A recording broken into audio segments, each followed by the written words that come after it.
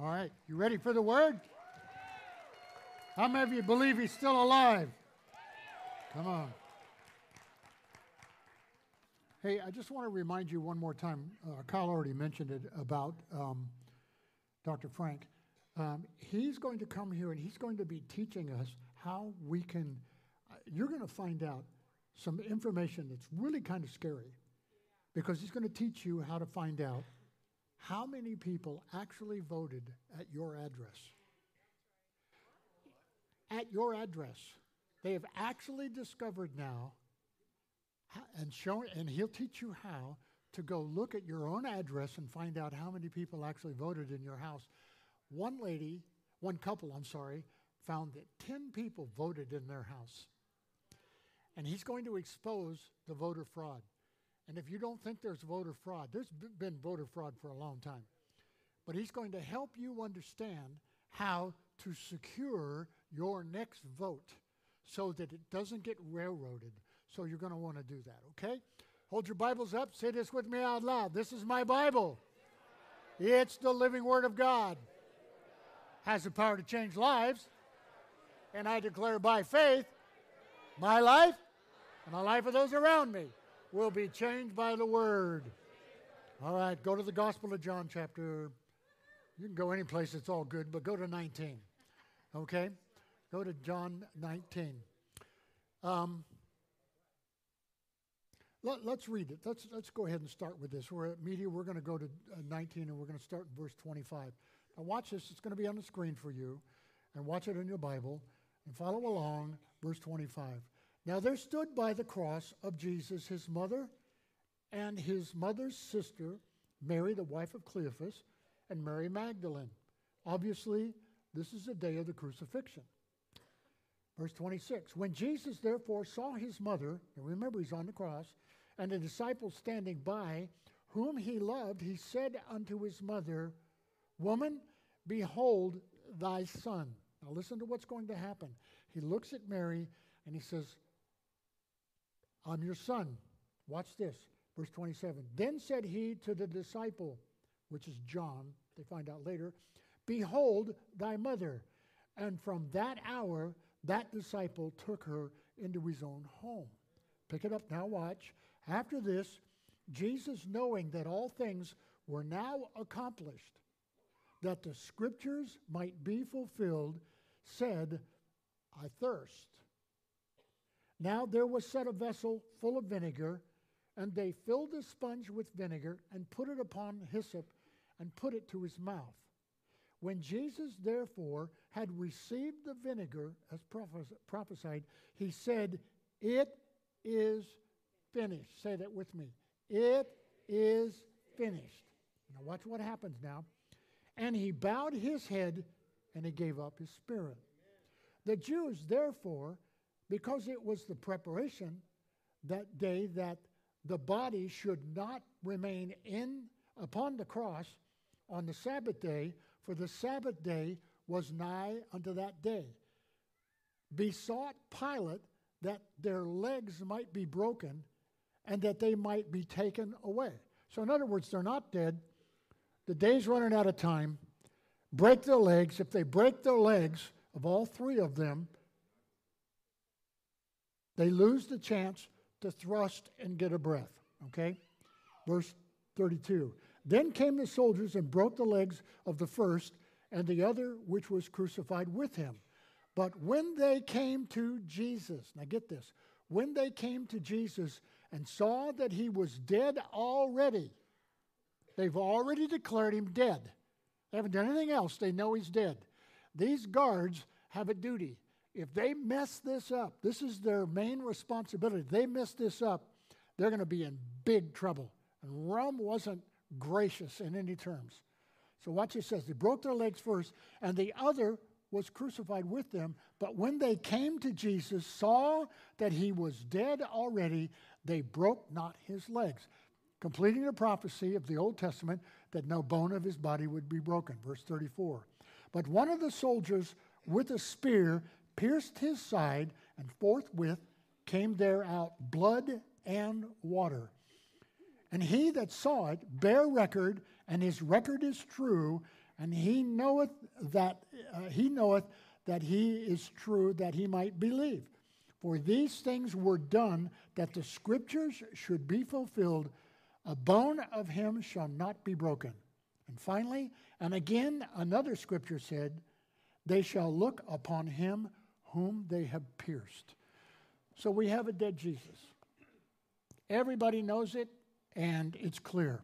And so what we're going to deal with today is the fact that if Jesus was crucified, let's say last Friday. Now, let's hypothesize this. Let's bring it up to here.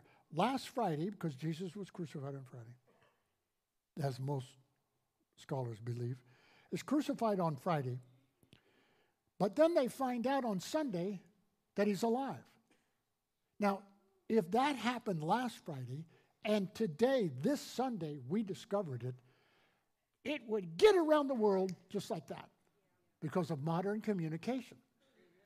It would be on Facebook, it would be on Instagram, it would be on TikTok, it would be all over the world. In seconds, the world would know. And if that actually were to happen today, maybe it would look like this.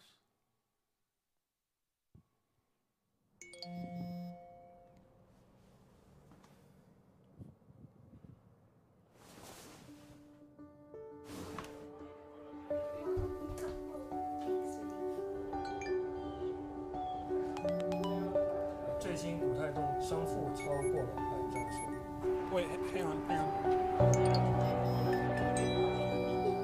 All the way down here. My car should be interesting because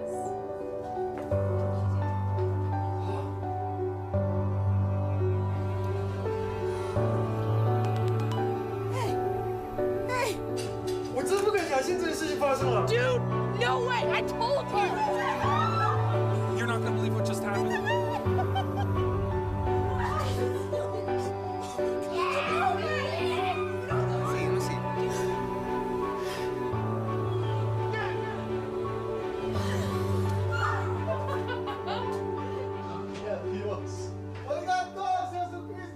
Long ago, this is what they felt like when it happened.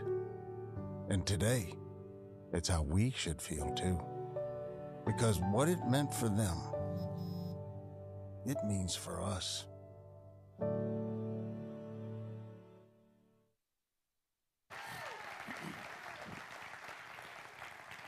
So, most of us, maybe not all of us here today or watching by the live feed, maybe you're not sure. Maybe you're not positive. Most of us are because we've experienced it. But how do we communicate what we believe has really happened? And so today what we're going to do is we're going to talk about evidence to the crucifixion that demands a verdict, because there is evidence. There's evidence, and there is actually a simulation of proof that if you'd be considering this, the evidence that demands you make a choice, a decision. Will you or won't you believe today? Now, most of us here in the room today believe. We don't know how many don't. Maybe some of you are in question. But with all that's going on in the world, particularly in the last days, this is a crazy world. This is nuts. This is nuts where this is going. I mean, the craziness is just getting started. We haven't seen it all yet.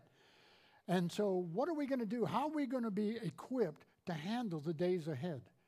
What are we going to do if we believe that Jesus was raised from the dead?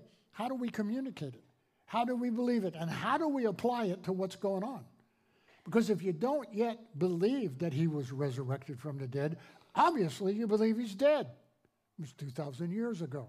So in the process, it's a bittersweet thing, what we're going to talk about, because you see, we know that most of us know that he's alive, and we believe that.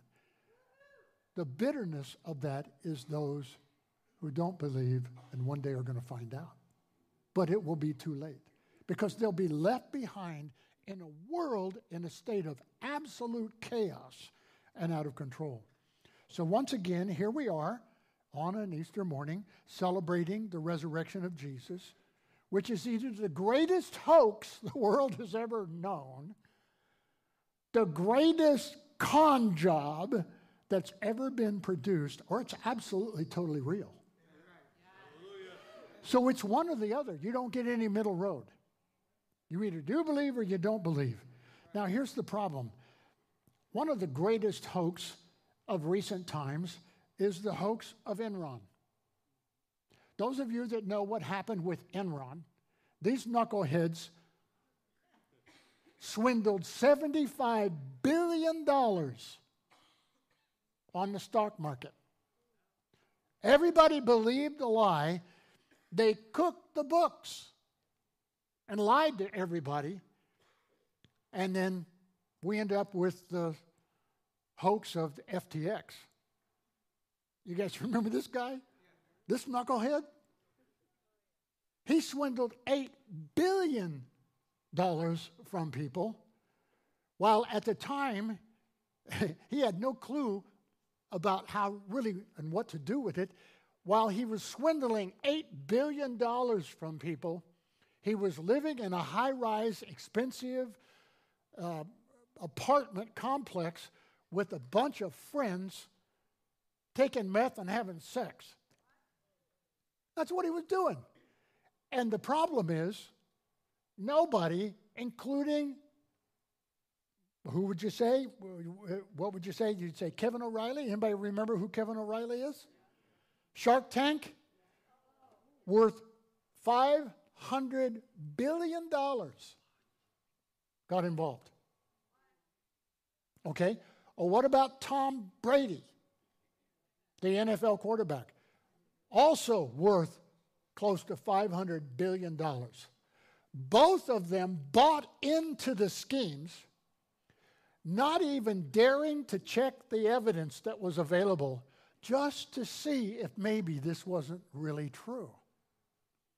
So if you understand the process you need, if you believe in the resurrection of Jesus like they believed in the hoax, then you have to at least look at the evidence.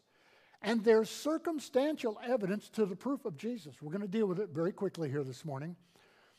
But Brady and O'Reilly gambled on people's life savings.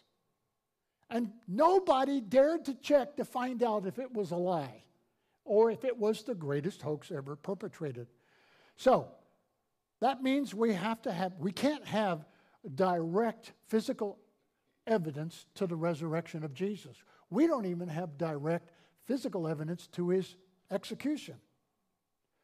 But what we do have is circumstantial evidence. And if you understand what circumstantial evidence is evidence that is so compelling without physical evidence that you can actually send someone to prison or have them executed on circumstantial evidence. Circumstantial evidence means there's no direct physical. You don't have a gun. You don't have a knife. You don't have a camera. You don't have pictures. You don't have any direct evidence, but you have indirect evidence. And California leads the nation of the United States in executions of people executed on circumstantial evidence without any physical proof. Like I said, no gun, no bullets, no knives, no fingerprints, no nothing. The whole world, the majority of the known world and civilized world, in their court systems, execute people, you can look it up, execute people on circumstantial evidence. Again, no gun, no bullet, nothing like that. So the death, the burial, and resurrection of Jesus, we're going to try it on circumstantial evidence. Because the issue is can you and I believe, number one, that he was resurrected? Of course, most of you do. If you've been born again, you believe. But starting with people in this room that we understand, and people that are watching the live feed, with no direct evidence, are we ready to believe on circumstantial evidence? It's not enough that you and I say, but I believe it in my heart. How do you explain that to someone? We need to be able, if this is the most important day to Christians all over the world, then how can we communicate this? You see, of all the people that believe in Easter and the resurrection and all of that, The circumstantial evidence is scary. How many people actually have never heard about Jesus, never heard about his execution, and never heard about his resurrection? How many people in this room have never heard about the resurrection of Jesus? I think it's probably zero. How many people in this valley, 160 plus thousand people, if you only go 0.5%, how many of 1,000 people, do you think there are 1,000 people in this community that have never heard the name of Jesus? It's Easter. Who hasn't heard about it? And if you go on, you go through the states of the nation, you go on into the United States. In California, there's 139,000 people, if you go by the population. There's 395 million people that live in California. That would mean over 1 million people in California have never heard. That's not tenable, doesn't make sense. So have they personally reconciled, the people that have heard, have they personally reconciled that Jesus really was resurrected? Can you prove it? Because if indeed we are responsible to communicate the death, burial, and resurrection of Jesus Christ as proof that he's the Son of God, how are we going to explain that? How do we show people that it's really true? He personally reconciled. Can we reconcile? 1 Peter says this, 3:15. But sanctify the Lord God where? In your heart. So in other words, you got to have it in your heart. Before you walk out today, you're going to have this so deep in your heart, you're going to be so convinced that when somebody asks you if Jesus was really resurrected, you can look them in the eye and tell them. Okay? So you understand that it says very clearly, but sanctify the Lord God in your hearts and be ready always to give that answer. When we go out of here today, you're going to go to lunch, you're going to be with family and friends, you're going to be around unsaved people, and for the rest of your life, you're going to be around unsaved people. You're going to walk out today with enough proof that you can prove that Jesus was dead and raised from the dead. And you're going to be able to, you can watch it again on a live feed, you can take your notes if you want. So, if it's provable, then is there hope for the future? There has to be, because our world's spinning out of control.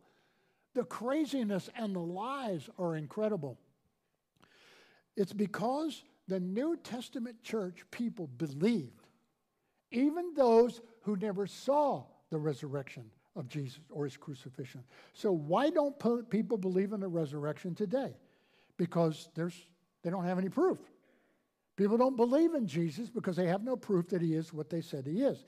They haven't been given enough tangible evidence. So let's produce some evidence. So secular historians say this. First part of evidence. This is secular historians, not believing historians. Secular historians accept circumstantial evidence, okay, of the crucifixion, the death by crucifixion of Jesus. So why don't we look at the evidence and bring it to a conclusion, okay? So you may want to write this down, you may not, you may want to take notes, I don't care, doesn't matter, you can listen to it again. Again, circumstantial evidence, one more time. Circumstantial evidence means indirect evidence that proves beyond a reasonable doubt that something happened. So we're going to do this as California leads the nation in circumstantial evidence. Okay? All right? So here we go. Historical evidence. Jesus was tried, number one. Jesus was tried by Pontius Pilate. Historical evidence. Historians confirm this, that he was tried by Pontius Pilate, the Roman governor of Palestine at the time and the city of Jerusalem, on a Friday morning, 3 days ago, and he testified that there is evidence beyond a shadow of a doubt that Jesus, it's historically documented that he was tried. And not only tried, but convicted, and that he was scourged. Remember the cat of nine tails? It's interesting that the Jews said to Pilate, listen, we don't want this guy anymore. And you're going to get rid of him, or we're going to cause trouble. We're going to cause a riot. And when the message gets to Rome, and Rome finds out that you've lost control of the area, we're blackmailing you, buddy. You better make sure this guy's dead. They've threatened him. They've made it very, very clear. So the documented historical evidence that he was flogged. Now, if you know anything about the flogging of Jesus, it was a cat of nine tails, as to some people say it was a cat of nine tails. The Romans had a whip, a flagrum, and that whip either had nine tassels to it. On the end would be a piece of bone or metal, sharp bone or metal. Or it had three, another one would have three with three pieces in it. Either way, 9. And he's given 40 lashes. And when you're dealt with like this, can you help me with the baby staff? I appreciate it. When you were whipped with a flagrum by the Romans, that meant you had 40 lashes, 9 pieces of flesh torn out of you, each lash. So, 9 times 40 is how much?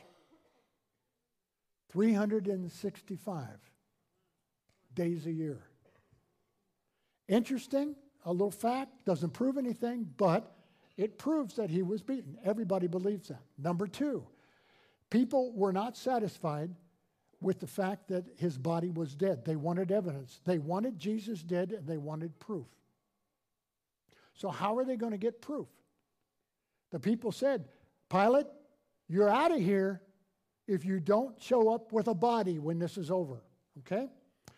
Number 3, Pilate ordered Jesus' body, once he's crucified, and his legs aren't broken, Pilate ordered his body taken down off the cross, and that he wanted to see the body. He wanted evidence. Pilate said, I want to see it with my own eyes. I want to look at it. I want to see the flies circling around the blood. I want to see that his lungs aren't pumping. So what did the people do? They crucify Jesus, and they take him to Pilate. So they nail him on the cross 9 a.m. Pick this up now. They've nailed him on the cross by 9 a.m., and 3 p.m. in the afternoon, Jesus is dead. Pilate says, bring the body. So they bring the body. The Roman executioners want to make sure that he's dead, because you see, if Jesus is faking it or somehow survives this, they're dead. They were executioners, and if they failed their task, they paid with their lives. So, what does one soldier do? He takes a spear, and with a spear, he spears Jesus in the side, and the Bible tells us blood and water poured from his side. That means that spear went into the pericardial sac that goes around the heart.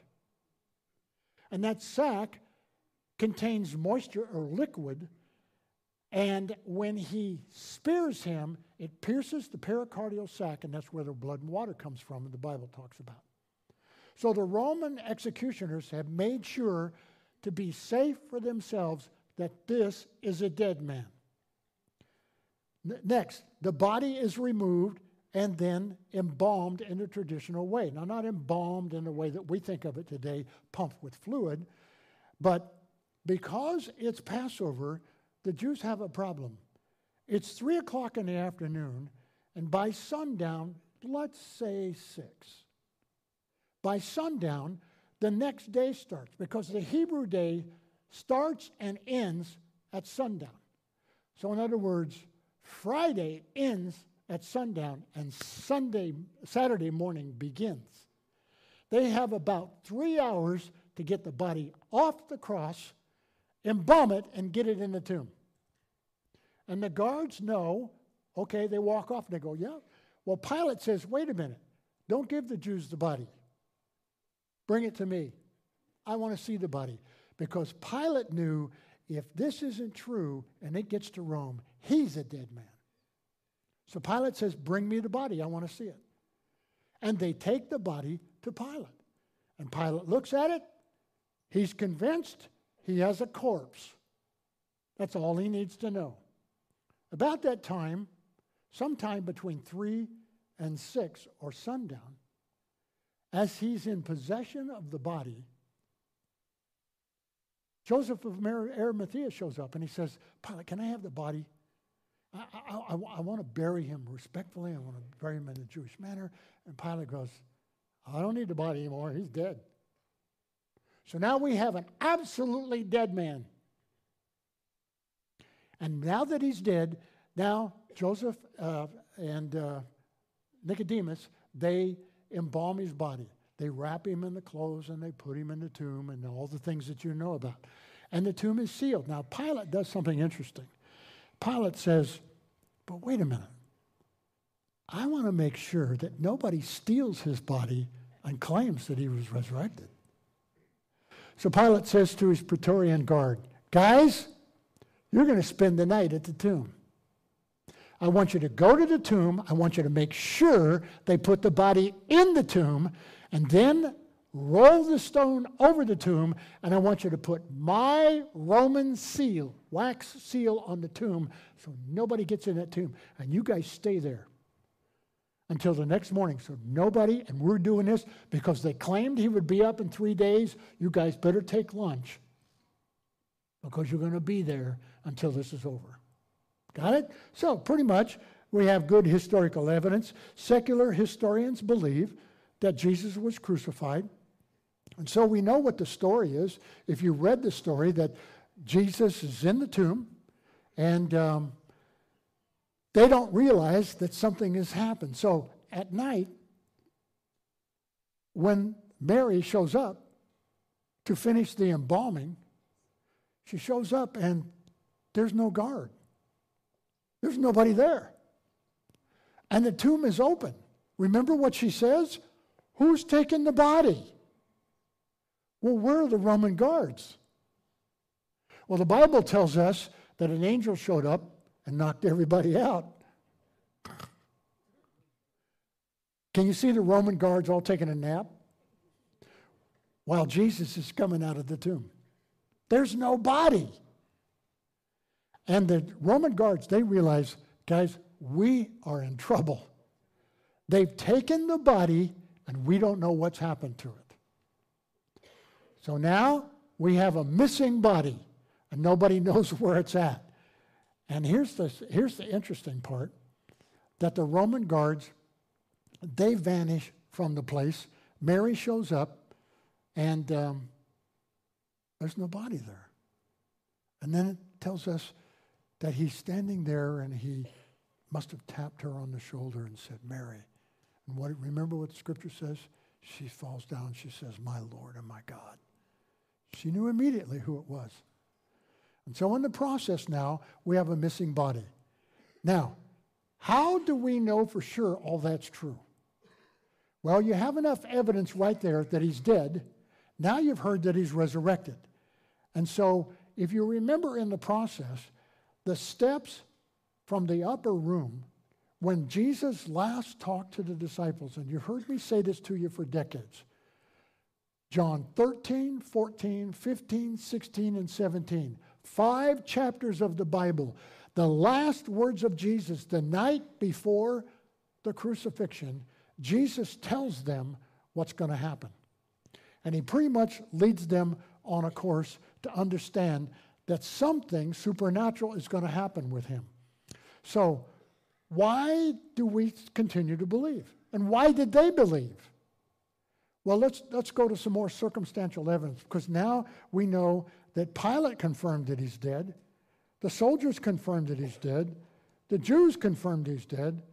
He's dead. So watch the evidence to the resurrection, okay? Well, if he wasn't resurrected, and he was, because he appeared on the third night, he shows up in the upper room.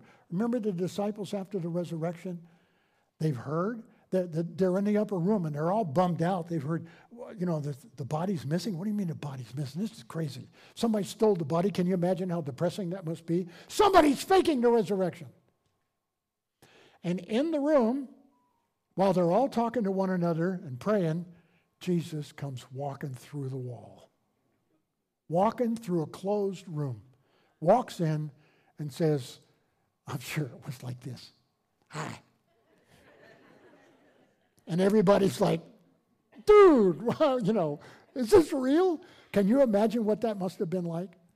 Now, if that wasn't really true, and they never really saw Jesus, and they never really touched him, it never really happened that Jesus said to Thomas, remember doubting Thomas, who wasn't there the first time Jesus showed up to them? When Jesus shows up to them in another closed room, Thomas is finally there, the guy who didn't believe. And Jesus says to Thomas, stop, Thomas, here, put your finger in the holes in my hand. Or here, look at the spear hole in my side.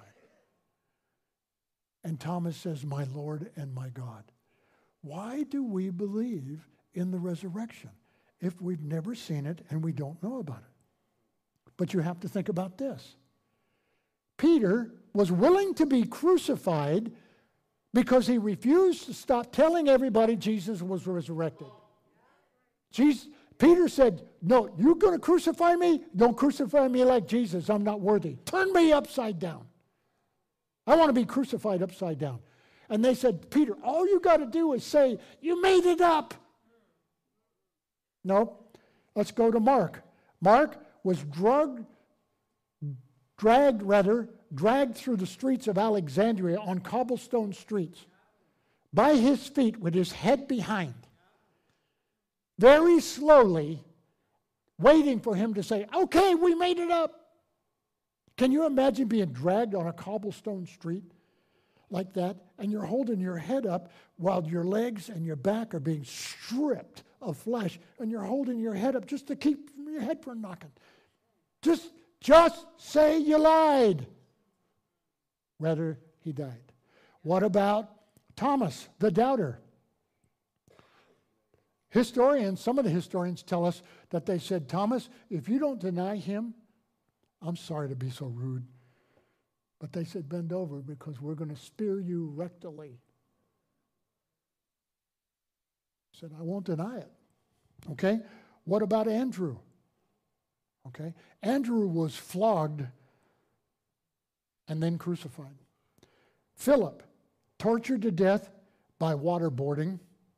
James was sawn in half, and some of the historians say he was hung upside down and they started in the groin. Would not doubt. Jude was crucified, and Saul, who is Paul, his original persecutor, who held the coats of those who stoned Stephen for believing. Paul said, do what you got to do, and I will never turn my back. There's enough circumstantial evidence right there to say to anyone, if you have half a heart for the truth, how can you dare deny this is true? Something for all of us to consider in this closing of the discussion around the table today. Something that you might consider. That Jesus was sinless, and all of our infirmities and all of our sins were crucified with him. Jesus was crucified on a cross. Why was the cross so important? Why was it elemental? Why did he have to die that way? You see, Jesus was dying for everybody's sin. Your, mine, and everybody from Adam to the last person born. Jesus gave his life on a cross as a sacrifice to pay for our sins. Why is he paying for our sins?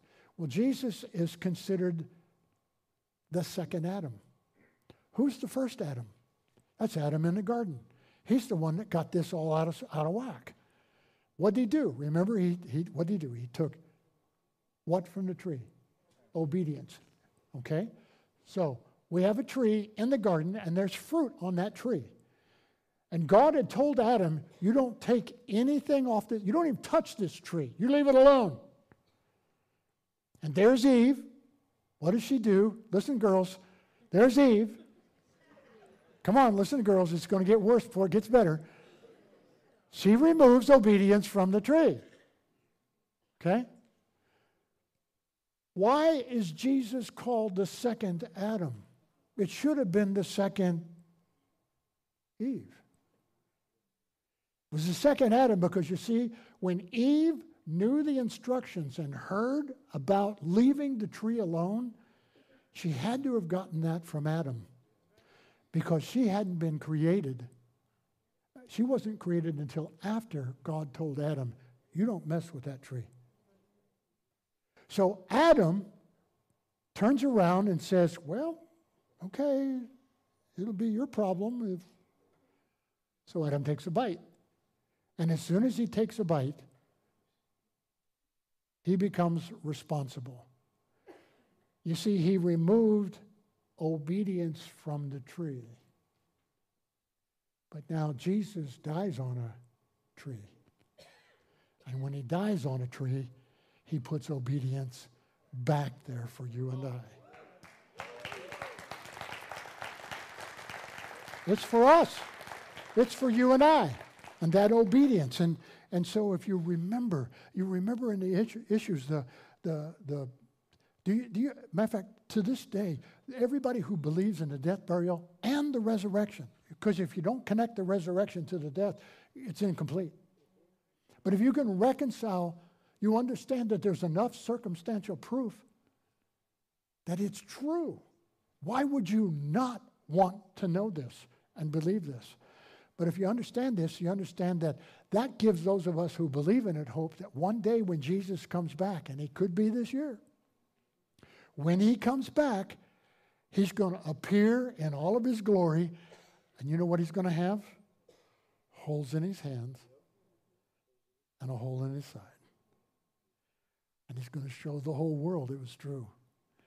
And the Bible says, those of us that are alive when he returns, we're out of here.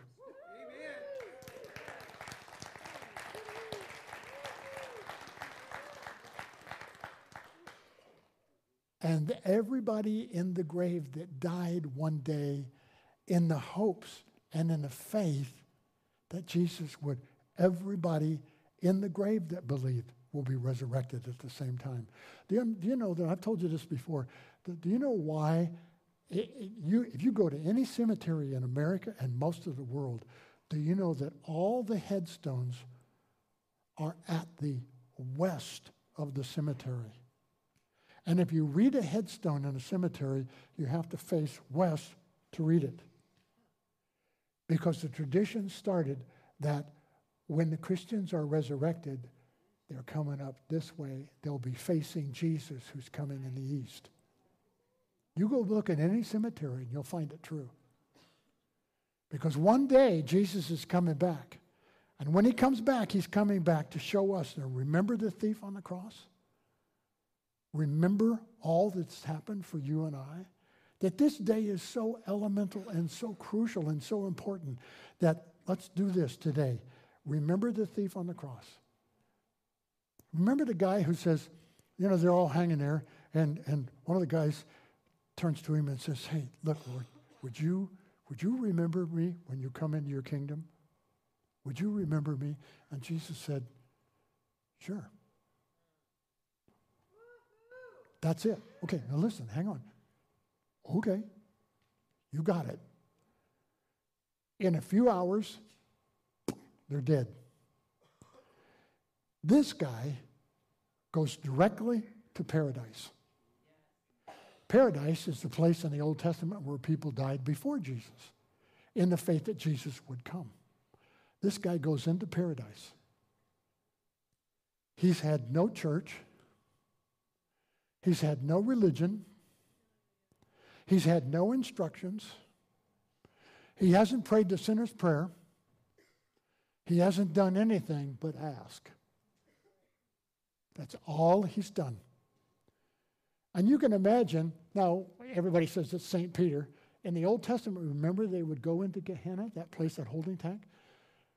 He shows up there, and everybody goes, what are you doing here? You're the thief. He doesn't have any answers. What does he say? And maybe it would look like this. For you, because you were cussing the guy out with your friend. You'd never been in a Bible study. You never got baptized. You didn't know a thing about church membership, and yet you made it. You made it. How did you make it? That's what the angel must have said. You know, like, what are you doing here? Well, I don't know. What do you mean you don't know? Well, because I don't know. Well, you know, excuse me, let me get my supervisor. They go get the supervisor ranger. So, wait, just a few questions for you. First of all, are you clear on the doctrine of justification by faith? The guy said, I never heard of it in my life. And what about, let's just go to the doctrine of Scripture immediately. This guy's just staring. And eventually, in frustration, he says, on what basis are you here? And he said, the man on the middle cross said, I can come. Now, That's all it takes. There is no printed salvation prayer. I'm not against it. You know I do it all the time with people. But you can't do anything to make yourself worthy. Neither can I. You don't deserve it. I don't deserve it. Nobody deserves it. Nobody will ever deserve it. The only thing you have to do is take it. It's a free gift. That's all. And so in the process, think of it in that manner, that, you know, the whole idea that somehow we've made Jesus so hard to explain.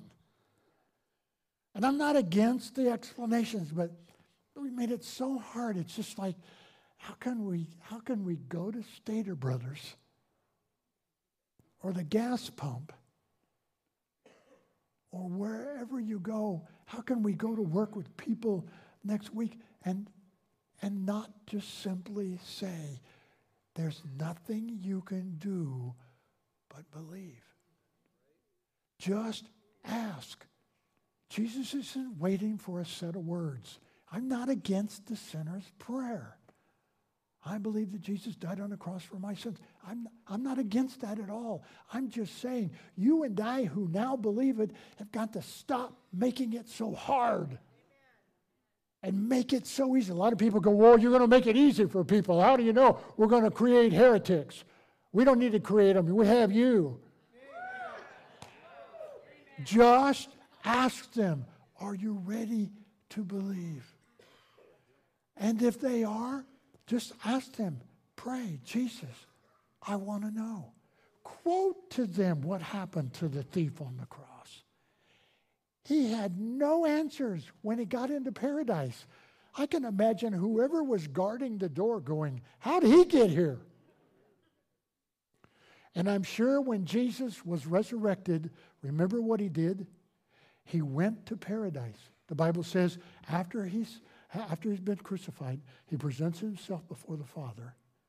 And then the Bible says he descended into the lower parts of the earth. And he goes right past what's called Gehenna, that holding place in the Old Testament, under the earth, above hell, but not on the earth. And he goes right past everybody that was in there by grace. Adam, Moses, Abraham, everybody. They see what's happening, and Jesus goes right by them. And I go, whoa, wait a minute, stop. Goes right past the thief that's standing in the door, still trying to get in. And right down into Hades. Walks up to Lucifer and says, I want the keys to death, hell, and the grave right now.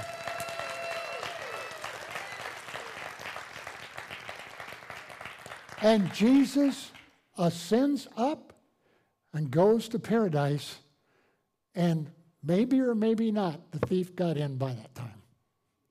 All I know is Jesus walked in a room and the place went crazy. And Jesus walked all the way back to the back of the room and found a guy sitting on a bench.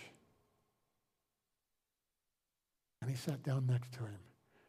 And he said, Adam, what were you thinking?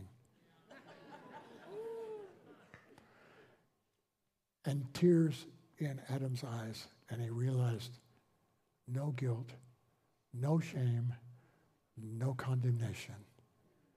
He's free and free at last. Jesus, Jesus, Jesus. That's for you today. There's nothing you can do but accept the gift. That's it. You can't be good enough. Nobody's good enough. The only one that was ever good enough was him, Jesus. And he died in your place and in my place. And all you have to do is say, I want to know. I want to know. I want to know like the thief. Remember me. If that's you and you haven't yet done it, then make that decision right here, right now. Let him prove himself to you, because nobody else can prove to you the way he can. Would you bow your heads for just a moment? I want to ask you this question. Maybe you've never asked that, or maybe you don't have the assurance of eternal life. The greatest thing we can say to you today is, do you know where you're going when death comes to your door? Or do you know if you're going, if Jesus comes back before you die? If you don't know for sure, and you want to know for sure, with every head bowed, please, and every eye closed. If you're not sure and you want to know, then I'm going to come down each aisle. Start praying, saints. And if you don't know and you want to know, you just simply look up and make eye contact with me. I'm going to come down here. And if you're not sure, come and make it sure today. If you're not sure, look at me. And if I'm not pointing right at you and I don't see your eyes, I'll point at you. Over here. Keep praying, saints. Don't miss it. Is that what you want, ma'am? Or, ma'am, are you looking at me for that? Yes. God bless you. Back here. Don't miss this chance, please. I don't know what's going to happen the next few. Is that you, ma'am? God bless you, ma'am. Proud of you. Pray, saints, pray. Please don't miss this opportunity. He loves you so much. He cares so much for you that he came, he would have come for you and you alone.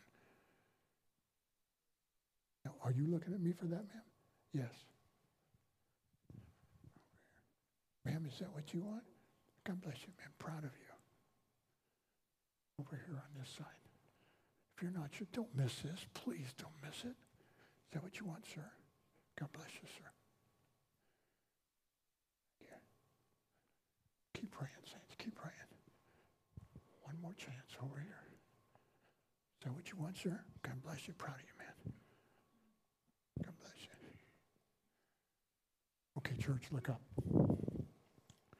We're going to pray this prayer real quick. It's just a statement of faith. And you know what? We're going to believe that Jesus is going to come into your heart and into your life just like he did with that guy on the cross. So pray this with me out loud. Father, in Jesus' name, I believe Jesus died. I believe he was raised from the dead. I believe he's forgiven me of my sin. And I accept his gift of eternal life and my forgiveness. In Jesus' name, welcome to the family of God.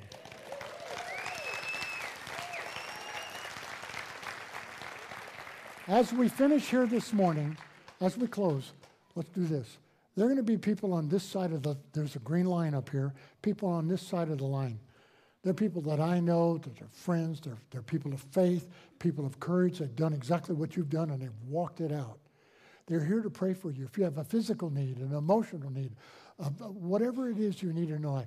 But if you looked up, please, I'm asking you, there's one last thing that you need to do.